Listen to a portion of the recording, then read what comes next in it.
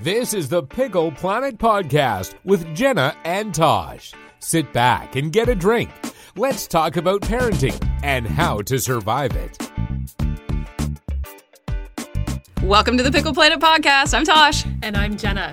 And we are very excited to be back for our second video episode, our 41st audio episode.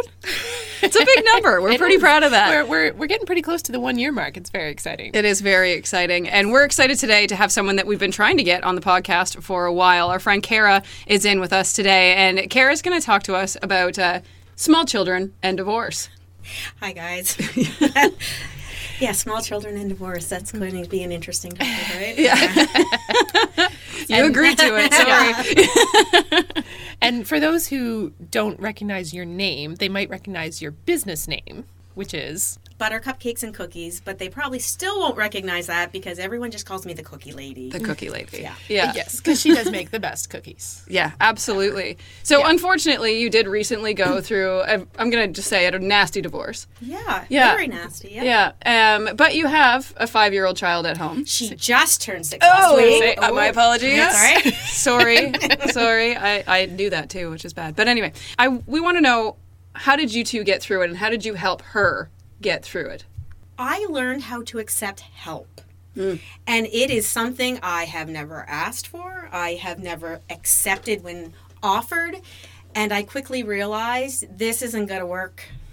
I need help. So when literally strangers from the community would knock on my door and say, "You have a wood furnace, don't you? Do you have wood yet? Let me throw it in."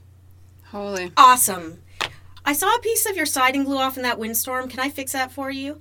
Okay. Yeah. Don't know who you are, but I really appreciate it. And it went from that to things like, why don't you go have a day, just go walk out, do something, take a breath, and we'll hang out with, my daughter's name's Emmy, we'll take her to like hop, skip, jump or something. Or if, you want to lay down on the floor and sob for a few hours, go for it. We'll take her out of the house so you can do that. Because I really tried to keep her away from that. Well, that was my next question is, how much do you let her see, right? She is very emotionally intelligent. So, and we're all about talking about her feelings and being in touch with her feelings. And as soon as everything started to go amok, she was at a therapist. So that therapist taught her how to speak about her feelings as well. And I'm very much about, don't ever hide anything from me when it comes to feelings. I'm not going to be mad about it. It's how you feel. I can't change that. I can help you work through it. And, we'd have things like, I'm sad because I miss Daddy, but I don't want to tell you. It's okay. You can miss Daddy. I miss Daddy too. Our life has changed and I miss that life. But now we have a new life and we have to move on. She's really good at reading me too. So, when I'd have those days, the hold it together. She'd be like, what's going on? What's the matter with you? I see something. And I'd just say, I'm just having a bad day. You have bad days too. And, we'd sit and we'd talk. I mean, she didn't see the bad days. Yeah. I made sure she was removed from the house for those. But for the most part, she saw it all. I mean, we were there together. We're teammates, so we had to work through it together. What was your process for telling her that the family dynamic was changing? Okay, I'm a crier, I warned you. Get the Kleenex. My situation is probably a little bit different than most people, whereas the timing wasn't the most fantastic. It was very unexpected to begin with. So we didn't see this coming, or at least I didn't see it coming, and it happened the day before Christmas Eve.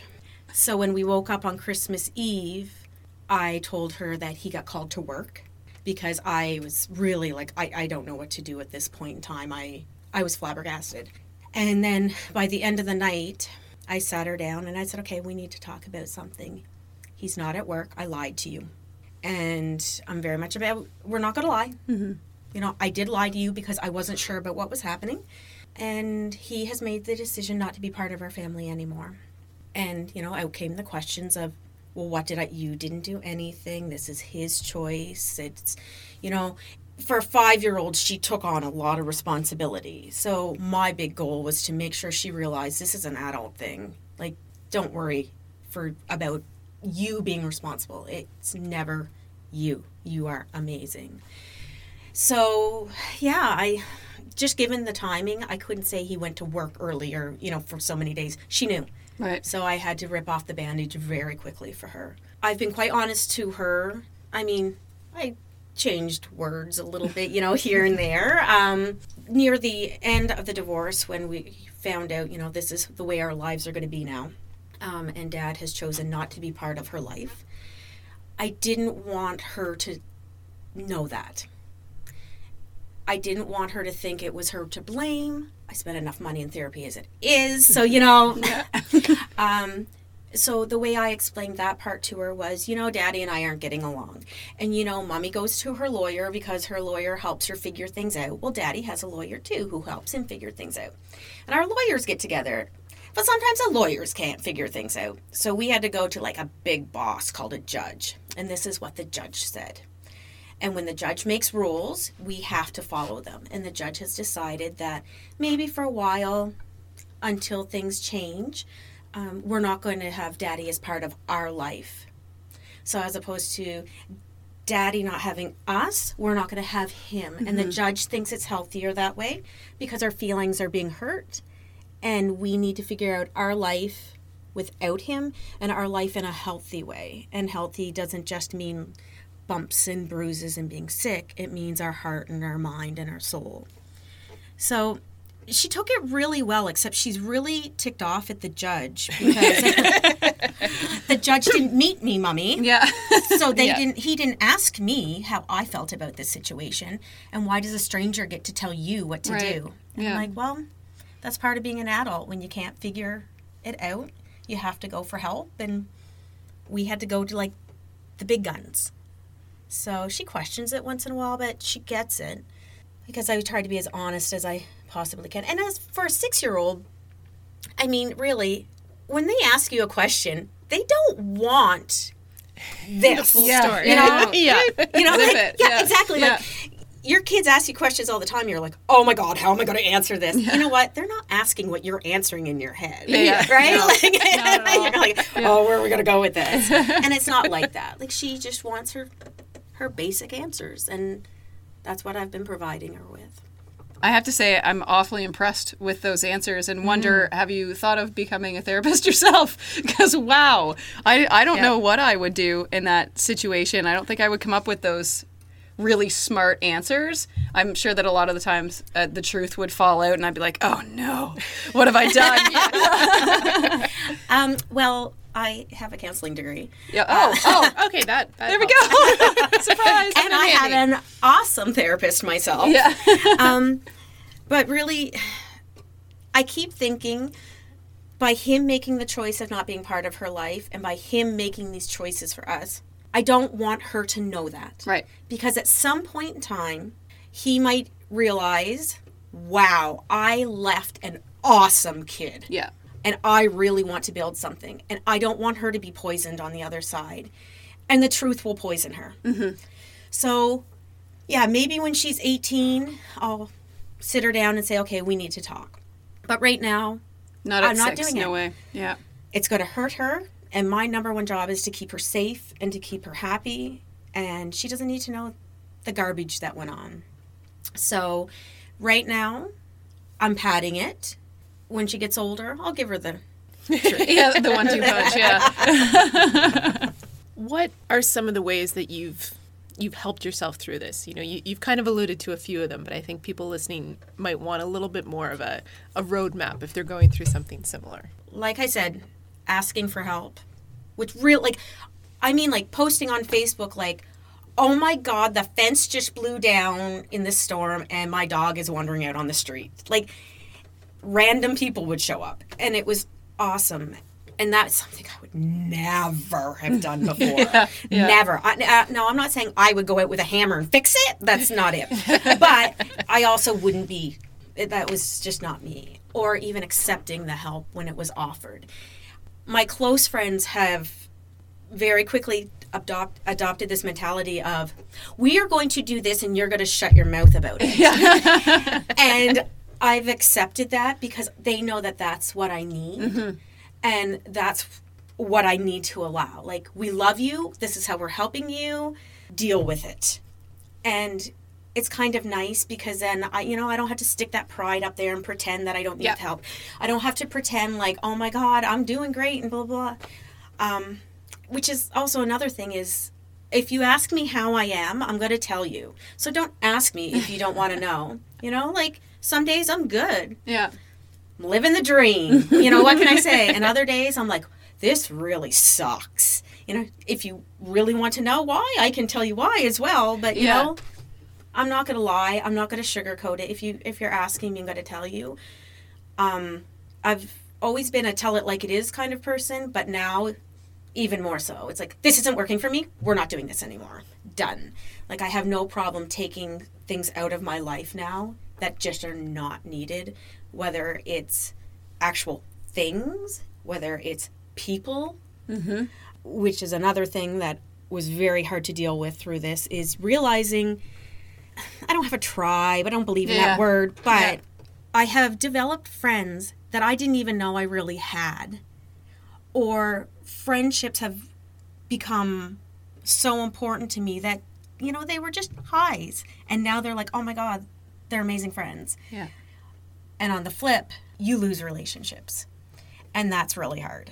Because some people you thought was in your corner, those people aren't there. Right. And that has been really hard. So, you're really going through the stages of grief, right? You're grieving your relationship, you're grieving your marriage, you're grieving your friendships, you're grieving the life you thought you were going to have. There's just so many aspects. So I've done a lot of therapy too. Yeah. My therapist keeps saying, you need to do something for you. I'm like, don't you realize I am? Like, that's why I'm here. If I have to choose between massage and you, it's you. And that's saying a lot. Yeah. Come on. So just, I guess, putting myself out there, just saying I'm human has really made a difference in how I get through this, which is a big step for me because I'm stubborn and oh no, I've got this. And and I keep thinking, well, I've been single before. I was over 30 when I got married. So, I've been an adult before. But I haven't been a single mom. Mm-hmm. I haven't been a business owner, full-time single mom. And now I have a full-time job and I'm running a full-time business and I'm a single mom. There are a lot of hats. Yeah. And I can't wear them all. So I didn't do this before. I did the young, single, travel around the world. I have no, worries about anything kind of adulting, which really wasn't adulting. But we thought it was. But we thought it was. Oh, yeah. It was fun. I'm so grown up. Yeah. Yeah, not so much. Yeah, being grown up really sucks, but I didn't realize it until this. Yeah. Until I was in my 40s as a grown-up, because I didn't consider myself a grown-up before. I think it's that switch, though, of, being responsible for someone else. Yes. Right? If it was still just you, it would be a different kind of experience. Mm-hmm. I've said a million times, like, dude, I've been dumped before. I've been cheated on before. I've been lied to before. Whatever. This is my kid. Yeah. And that makes the difference, right? Like, the old me, I would have been on an airplane. I would have been gone somewhere. I would have just, brushed it off and, done something ridiculous and irresponsible. But someone's watching me. Yes. And when people ask me, oh, my God, how are you doing this? You got out of bed. How are you dealing? I have no choice. She's watching me. Yeah. She's got to go to school every day. She's watching me, and she is taking on my cues. So, Mommy's upset, I should be upset. Mommy feels about this, I feel about this. And, there are so many dimensions to all of it. And it's like our friends, like I said, some people I realized weren't as great as friends as I thought they were, and vice versa. Mm-hmm.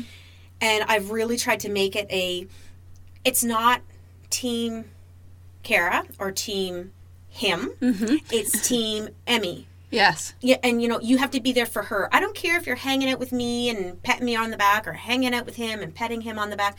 What I want is to know that you are standing up for my kid. So if you're with one of us and you see something wrong going on, you're going to stand up for my kid. And I've realized not everybody was willing to do that. So those people were immediately eliminated from my life. And that's been hard to deal with for her because she'll ask for them. And I'll say, I'm sorry, but they approve of the way your father has treated you. Mm-hmm. So right now, we can't have them in our life, which is it's hard for a 6-year-old to understand, but I can't have them in my life. Mm-hmm. I can't deal with that on top of everything else, and I don't want her to deal with that. So my friends make fun and say, who's on the chopping block now? And I'm like, look, like, it's got to happen. It's got to happen. Yeah. I just can't do it all, so I eliminate. You're like Mary Kondoing your life. Yeah. I don't need this. Yeah. It brings me no joy. I don't need this. You don't bring me joy. Yeah. You're gone. And it started from the get-go. Like, I mean, it was so hard in so many ways. But when this all began, we had 2 dogs, we had a cat, and we had this, like, one-eyed, toothless rabbit from the SPCA that we were fostering. So we were fostering back to health. And I'm like, holy crap, like, look at my life. Yeah. And I sat her down. I'm like, okay, dude, we got to talk. Like, we've got all these animals going on. Like, I got to get up and function and get you ready for school and blah, blah, blah. And I'm feeding the cat this. I'm doing this to the rabbit and giving him medicine. And so I gave her cat away. And it was very heartbreaking for her. But I was like, something's got to give. Yeah. And the cat doesn't get a lot of attention. It was not the one-eyed rabbit. And my best friend lives in Toronto, and her dog had just passed away, and she came down to visit when everything went amok. And I said, do you think maybe you could take him and, just hang on to him for us? And, we made him foster him. Yeah. And honestly, he healed her heart. He's never been so happy because he's never gotten so much attention, and we still get to see him. Right. We get to FaceTime him and stuff like that. But, like, I really started weeding things out.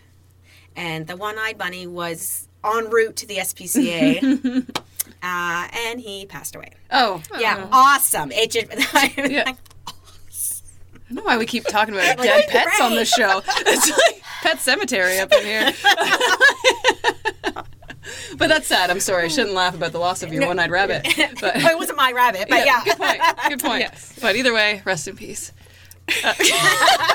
Dear one-eyed, toothless rabbit. Did it have a name? Goodness. Dean. Yeah. Cool. Of course. Yeah. What better name for a rabbit? Yeah. Dean. And off the rails the show goes, as per usual. Yeah. Okay, so I want to know, have you seen a change in Emmy? And, like, is it something that you're concerned about, or do you think that everything's going good there? I analyze everything my child does. Yes. Like, everything. Yeah. Most parents do, though. Yeah. Don't feel alone. But I think one with a counseling degree probably does it to a different That's a standard very good than point. some of us do. I'm also a teacher. I was a teacher for 18 years. So, like, everything that comes home, I'm like, oh, why are you writing about this? Are you concerned about this? Why did you use this color in your picture? And, like, everything. And she's just like, it was like the only crayon on the table. Exactly, right? So, I'm always asking your teacher, parent-teacher interviews. I'm like, I don't care about the report card. Socially, emotionally, what do we got going on here? Is my kid being a jerk? Is she, And he's always like, okay, she's fine. Okay, but I need to, I need to know what everyone is seeing. Yes. She's always been very mature, and she's an only child, which makes her, have to be a little bit mature. Yeah. But sometimes I feel like she's the adult. And that makes me sad. It really does, because she shouldn't have to deal with this ridiculousness. Mm-hmm. And as much as I've tried to hide it from her, I have to let her know what's going on, because she's too clever to know that I'm lying, right? Yeah. So, and I think we've had enough lies going on that I have to be someone she can trust. So there's been a lot of changes going on in that she grew up quickly. She becomes a lot more tactile when men are around. Makes me very uncomfortable. But at first I thought it was like my dad, like Grampy or my brother. And then I realized, like, no, like any friend who had their husband with them, it was, she needed that dad contact. Yeah. Which, I would say, are you cool with that? She's mauling at you. Yeah, it's fine, And then it became, okay, so I'm watching this. I need you to watch this. Okay, family, alert. Like, at what point in time do we stop trying to please men? Because you're 6 and it's your Grampy and you're hanging out. awesome. But when you're 13, you know, like, things happen. Yeah. So I'm constantly aware of everything. The first about 9 months, there were anxiety attacks. And it was waking up in the middle of the night, screaming at the top of her lungs, her hyperventilating, it was horrible. Mm-hmm. And she's such a laid-back kid that it was just so different. I just didn't know how to deal. And I was so tired all the time because I'd get her to bed, and then we'd sit up for 3 hours because I couldn't get her calmed back down.